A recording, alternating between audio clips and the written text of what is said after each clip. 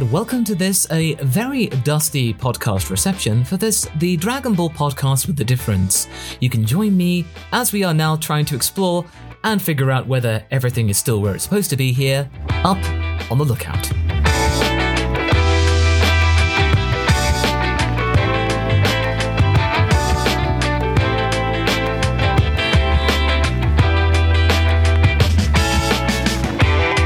For those of you who don't know, Up on the Lookout is a Dragon Ball podcast where myself and my guests, as well as our co-hosts, are able to just relax. We are not here for some hard-hitting evidence or discussions. We're just here to talk about Dragon Ball at our own pace. And like I said, I am joined by my regular co-host, Havarok. Hello, I'm Havarok, and I know what you did last summer. Anyway, I'm Master Coex, and together we are going to not beat about the bush and be honest. It's been a couple of months since we last were here Up on the Lookout, but there has been a lot of stuff with Team 4-Star working on with Final Fantasy VII Xenoverse, but that is all done and dusted. So you can expect a more regular contribution to the Lookout podcast evidence because we've managed to get a huge swathe of content ready for your eyes for this month and pretty much next month. We're all done up until the beginning of March. So we've been busy beavers right here on the MasterCoex channel. If you would like to help contribute to keeping the server costs going for Up on the Lookout, you can join by becoming a caretaker of the Lookout by either becoming a member on the YouTube channel, or you can become a patron going to masterco.cc/lookout for more information. Now, we haven't been talking about the manga because we missed out on chapter 67 last month, and now chapter 68 has come out. So it actually works out because in a way I thought that, oh no, we're going to be missing something out. But then I was thinking, well, wait a minute.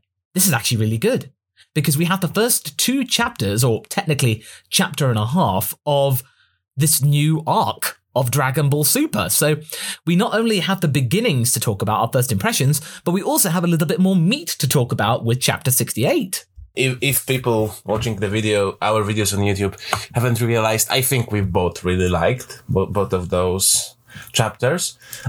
Again, there are still some things that could be a little bit more consequential in chapter 67, but as far as Dragon Ball go, hey, at least we have Mirus becoming immortal and losing his angelic powers. That's something. At least we learned something about, how the laws of the universe work. The ending photo is pretty sweet, everyone getting a medal. I must say, I'm really, really excited for Granola as a character and what he can bring to the table. People say that this arc is going to be, super predictable, but I'm like, do we really come to Dragon Ball for super unpredictable stories? Yeah, I mean, we all thought that maybe Zamasu's arc, the Goku Black arc, would probably be the most cerebral that a Dragon Ball arc ever gets because it asks, what is the value and meaning of justice? And you think, well, yeah, that's all very well and good, but you really need like a very, very hard-hitting manga or an anime series to do that. You need something that Studio Mappa would do. This is not Studio Mappa or Production IG. This is Toei, and they are doing Dragon Ball. So Zamasu's character is probably the most complex you're going to get, and that wasn't done the best, but hey, I think this is not going to be predictable at all because the key difference here is that what we see in these two chapters is that this character in Granola is a blank canvas, as in, his basic, origins, that he is a Cerulean, and I do like that whole idea, and it does make me think of Cerulean City. You start off with this bounty hunter. He's doing his stuff. He's pretty generic. He's thinking, well, hey, these two things I wanted to get revenge on, they're no longer there. Let's try and make a living. Now, one of those opportunities has come back in, so he can actually get his revenge and kill Frieza. But obviously, we think, well, how's he going to do that? And now he's thinking, well, how am I going to do that? And there's so many questions that you have right now from 68, and they're not bad questions at all, because we're seeing him at the beginning of his journey. And a lot of the times with Dragon Ball villains, quote unquote villains, because We don't know what Granolo's going to be yet, but we don't know whether his intentions are going to be good or bad, or whether he's going to help the Dragon team or be getting in their way or something like that. We don't know. He is made to be pretty likable, like there are those small details. The fact, which we mentioned in one of our discussions, that we haven't seen Granola really kill anybody. Yes, he's that bounty hunter, but like, he isn't a ruthless person. I don't need to kill those people. Granola is likable. Of course, he has this insane look when he realized that Frieza lives, but like, he's not a one-dimensional character. And when you were talking about Zamasu before, I think that after 2 chapters so far, Granola can eat Zamasu on breakfast when it comes to character complexity.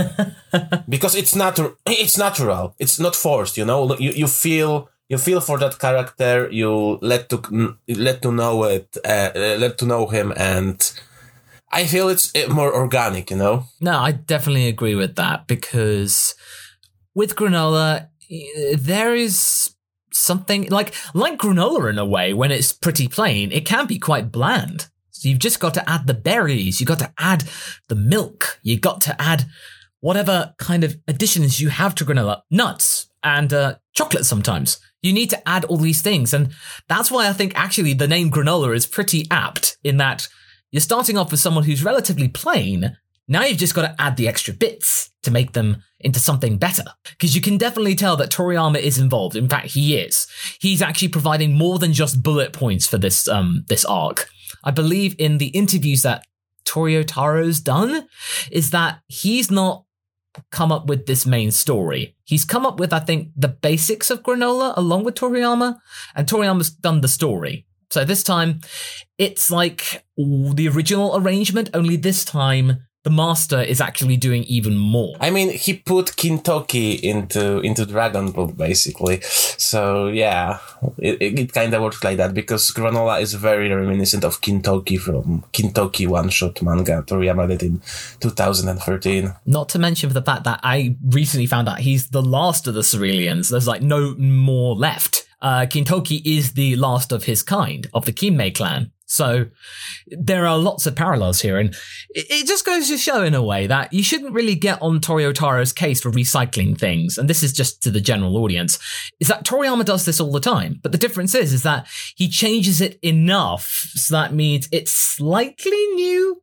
It's like he takes 60% of the original content and then just goes, okay, I'll modify this a bit and then see how we go. Like Dragon Ball Online, that all of that lore that he came up for that's tons of it. He can just go back to that for the rest of his life and come up with some good stuff. I think that, yeah, they've already done that with the Yardratians.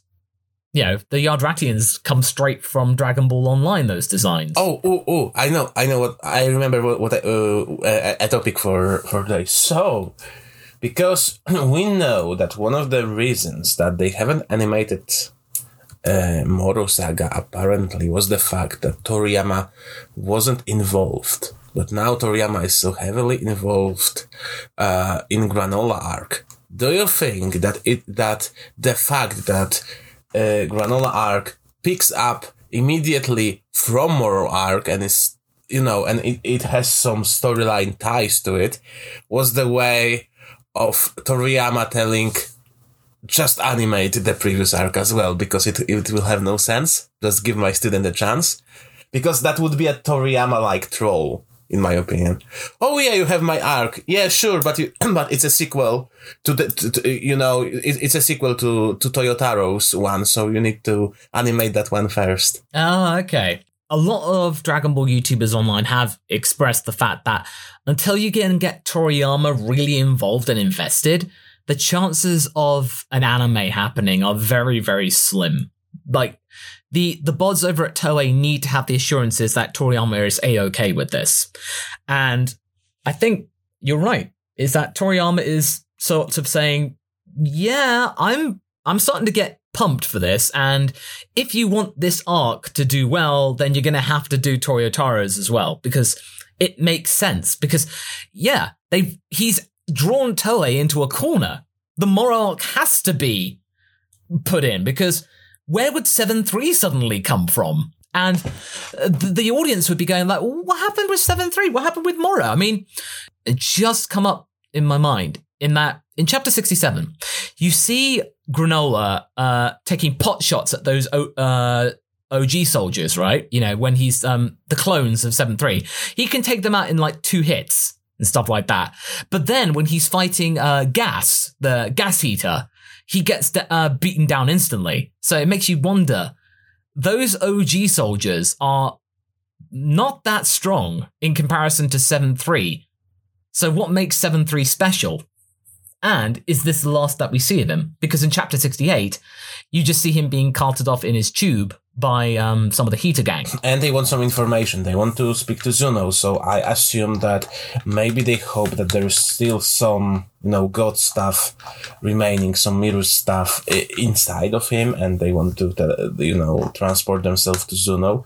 Which means that maybe, 7-3 absorbs more than just powers. And yes, maybe he may lose powers, but he also gains some memories. So in that case, that would be also hard, to explain, like, if it comes out to the fact that 7-3 has Mirus's memories. Imagine in anime, if they started with Granola, oh, who is that Mirus guy? Find out in our manga! Buy the manga, and you find out who Mirus was. Woohoo!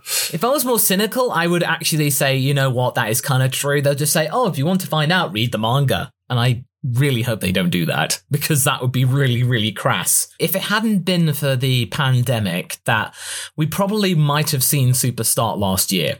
At the, sometime in October of last year, maybe. Because, I don't know, something tells me that we are going to see it this year. I feel like the time is right, and I don't think it's going to be summer either. It's going to be sometime in the autumn, because makes sense. Because when Super came out in the summer of 2015, that was kind of dumb. Everyone's out on holiday outside because it's nice and warm. Why would you do that? You need it, so that means it's really chilly or not exactly nice to be outside all the time, so you can be around the TV. But either way, that's all speculation and nothing to do with the main chapter. But the main point is that this arc already seems to be something which is really getting people excited, because this is somebody who we are seeing for the first time. He's got some really cool powers. He's a marksman and has a really cool technique. He does have a moral compass. And like we said in our videos, this, I think, should bring us back to that one singular panel that got everybody excited. And that was Bardock. And a lot of people, when we did our discussion video on this, did not believe that it was Bardock, because they were going, oh, but Masako, how do you know it's Bardock? And I just went, look at the scar. And everyone like, oh, it's Bardock. This does provide a lot of more understanding of Bardock's super character, as in like the iteration you find in Minus and in Broly. This still proves that Bardock isn't, a good guy. Like, it's like he's not forced to invade. He likes battling. He likes destroying in a way. Of course, he might gotten fed up with that around the time Kakarot was born, and as he said, he wanted to do one good thing. But like, if Frieza wasn't controlling the Saiyans, he would still, do those things. Although I think that if as we imagine Granola is a kid there, I don't think that Bardock would just, obliterate an unarmed kid. He was like, okay, this kid poses no threat. I'm just going to let him live in that temple, church thingy. Yeah, no, agreed. It just shows that, he can at least have some sort of control, because we do know that those Uzaru are very skilled in controlling their giant monkey form. So Bardock is knowing what he is doing. And the fact that a monkey saw this being hiding inside the church and didn't kill them shows that at least Bardock has some degree of mercy. And that seems to have actually rubbed off on Granola without him even knowing it. Because the one thing you have to consider is that Granola is at least maybe in his late 40s, early 50s, around about the same age as Vegeta. So he's not this young go-getter upstart who's just going to cause trouble by being extra naive and just full of spark. No, he's been around the block. He's quite jaded. He's been doing bounty hunter jobs for money. And only now has the fire of, his old life been rekindled. And you want to find out, well, what's going to happen? And we now found out. And the one mystery that we do have is that who is Oatmeal? Who is Oatmeal? We don't know yet, because that's not been explained to us. Is this somebody from somewhere else off screen, or is it the ship's computer? I think it's the ship's computer. I think it's somebody else. I think it's a person in the chair. I also think that maybe it's a second Cerulean, but he was so badly hurt.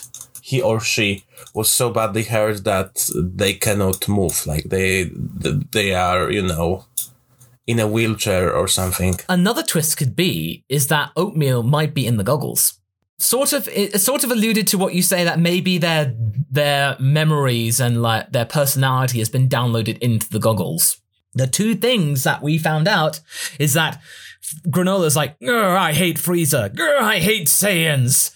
And I don't think their initial meeting's gonna be good, because it's Goku a Saiyan, and he had something to do with Frieza being alive again. So I think Granola's going to be really ambivalent about this.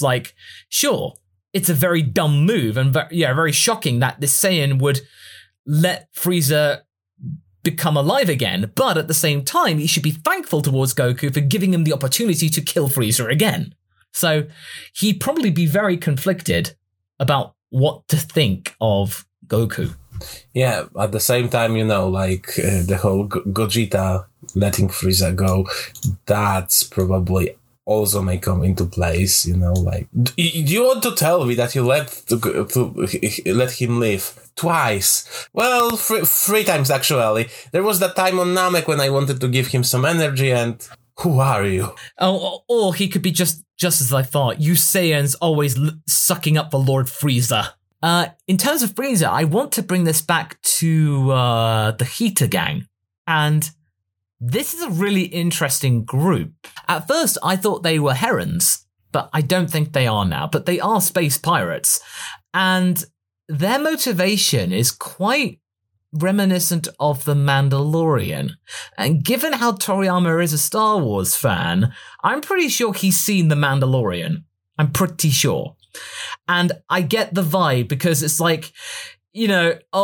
this gang, you think, they just want to get all the power and become the powerful gang of the universe and take everything over. It's no, we just want to make money with knowing stuff.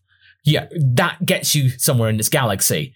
And that is very reminiscent of Star Wars. Again, as Geekdom says, the city underbelly. I kind of like it. We haven't seen a lot of that side of the Dragon Ball universe, and it's something that I would someday love to see in an Hit themed OVA. To see how Hit originated. Again, maybe we'll learn about 7-3's connection to Hit's race, because now when I think about it, I'm even more inclined that there is a connection. But yeah, I like how hitters are power is not everything these days. Now it's information. I wonder what they need Zuno for. And speaking of that, Heron's reminiscence, I'm pretty sure their designs give tribute to Bojack and his gang. They are at least tributes to Bojack. Yeah, I mean, this is Toriyama, and Toriyama is very aware of the movies. And with Broly, he was Broly's kind of cool. I want to do my own version of Broly. And that's, he's done his own version of Bardock. So who's to say this is his version of Bojack's crew? And I find it so funny that everyone goes oh, cool. So an electric heater, an oil heater, a gas heater, Maki. What? And everyone's like, what does Makihita, what's that? My closest clue is that I looked it up, and there is a company in California called Maki, and they specialize in heating elements, products, and air conditioning. And I'm just thinking, there is no way that Toriyama just thought, oh, there is a company that specializes in heating products called Maki. Maki is a Japanese name for a girl. Why not? Also, they are siblings. I don't know if you know that, but like in this interview with Toyotaro, we learned that they are apparently siblings. Also, I have a feeling that like the whole fight with Gas, it's a huge foreshadowing that the rematch won't go so well for Gas. Yeah, definitely. Either Gas is going to be incapacitated or he is going to die. Like, he will be killed, and I don't think that the main guy is going to take it very well. That'll be the thing, because at the moment they like Granola because Granola gets them results, but at the same time they're not exactly fond of him. They don't really care about him. They're thinking, oh, he's gonna go and do something stupid. Hey, why not? He gets in the way quite a lot of the time, so in a way he sort of lived out his usefulness. If he's just going to keep going like doing a Bardock and just going, Frieza! Frieza! All that stuff. Because he is acting like Bardock in the special of just being completely obsessed with stopping Frieza. So I guess that's more that he indirectly learnt from Bardock. Now, when you say it like that, yeah, that's kind of the vibe. Which makes me think that Bardock is going to be playing some bigger role in all of this in some way. Like, I don't know how, because I don't think Granola ever saw Bardock in his regular Saiyan form, just his giant monkey form. But the fact that Bardock was there, yeah, you could say it's a cameo, and at the moment it is only a cameo because it was just one panel. But with Toriyama liking Bardock a lot, I really feel like that's not the last time we're going to see him. There will be flashbacks, I think. In that interview that was published recently, it is hinted that there is like some mysterious connection to one of the new characters to a character we already know. And a lot of people think that it's Bardock, but like, you know, Bardock is really predictable. And of course, it's Dragon Ball. It can always be Bardock. Yeah. And from that interview, you can definitely tell that Toyotaro is excited. Oh, wait until you hear this. This is going to be so cool. And usually that's a good thing when the creators are excited to show you stuff. Like, they're not doing it like we got to do this to meet a deadline or something like that. They are genuinely happy. He wouldn't tell that in interview. Oh, you know, we are just doing this to meet the deadline. Like he kind of has to. Oh, no. But the way that mangakas work, you know that they have to meet deadlines. And Toriyama is famously known for doing everything within the last 2 days of a week's deadline. So he doesn't like pace it out. He does it in like maybe 48 hours at most. So, I mean, you feel like Toyotaro does a lot more planning and preparation. But yeah, I suppose it makes you just think, well, what would we all rather have? Would we rather have weekly 10-page chapters or keep what we've got, having 40-page big chapters? Totally Not Mark actually did a video of his Moro arc review, so you should check it out, by the way. Is that he was talking about the whole, sometimes if a chapter ends pretty badly on like a bum note, you tend to forget the manga is even a thing, and then suddenly it just comes like, oh, I almost forgot about this thing. I mean, it'd be nice if there were like weekly chapters, but, you know, I understand that, you know, you still get the same amount of content as a regular manga, it's just you have to wait a month for it. And as long as they don't have anime, like, this is the closest that they can get to something, you know, that will keep people for a moment. And yeah, like I think I saw AJ, Mark, and even Kaiser agreeing that, yeah, there is a lot of stuff that can annoy you about Moro Saga, but when you read the whole package, you suddenly realize, hey, this is fun. Like, those bad things do not disturb you as much as you think they would. They disturb you when you are on a cliffhanger. Yeah, definitely. And I feel like when you actually have weekly episodes, if this does get animated, you will forgive certain things a bit more because you'll think, oh, well, we'll find out what happens next week.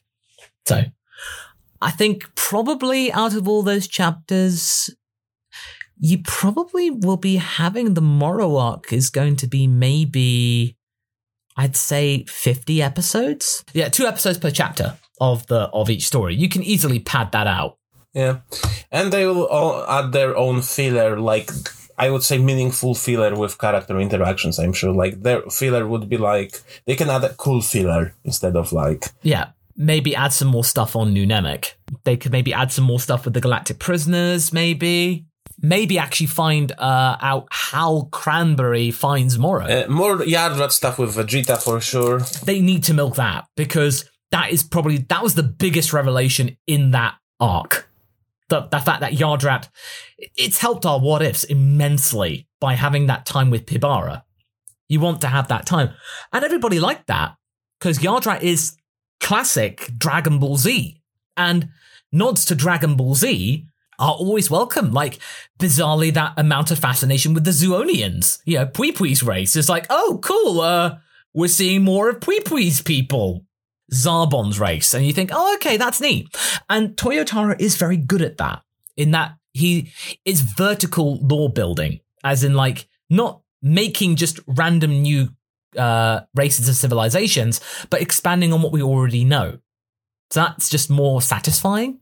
And yeah, I feel like, in a way, I mean, granted, the Ceruleans are a brand new people, but there's only one left. So you feel like, oh, okay, it's just these bunch of people. And you don't really see them as, like, civilizations. You just see them as people just doing their job in space. Also, like it's obvious that Frieza has destroyed a lot of races and civilizations. We knew that. So it makes sense that he destroyed something, and it is good that we got something in main canon that's, you know, that like we've seen another example, and we've seen a proper non-filler example of Saiyans, you know, being pretty nasty and savage. Yeah, no, I definitely agree with that. It's something, it is something just, you know, intriguing. The fact that chapter 68 and 67 to some degree has gotten people talking and actually really curious to see what happens. And especially with that last panel with the Oracle Fish, everyone seems to think, oh, it's going to be Granola becoming the strongest fighter in Universe 7. But I'm interested in the balance shifting thing. And I feel that might have something to do with the heaters, as in the balance of power and knowledge is power. So the heaters are going to find something out about Universe 7, like maybe something about Frieza or the key to something, because Zuno grants one person a question. So there's a gang of 5, they can get 5 questions. So they will choose their questions carefully. I think one will be silly, just, you know, because Toriyama. Oh yeah, of course. One of them will be silly, and probably it's going to be the big, dumb, stupid one. The oil, yeah. Oil. So Oil's going to like, oh, hey, how about this kind of question? So, and then the boss is going to go, Oil, you stop doing something. Like, sorry, boss. Sorry, big brother. Yeah.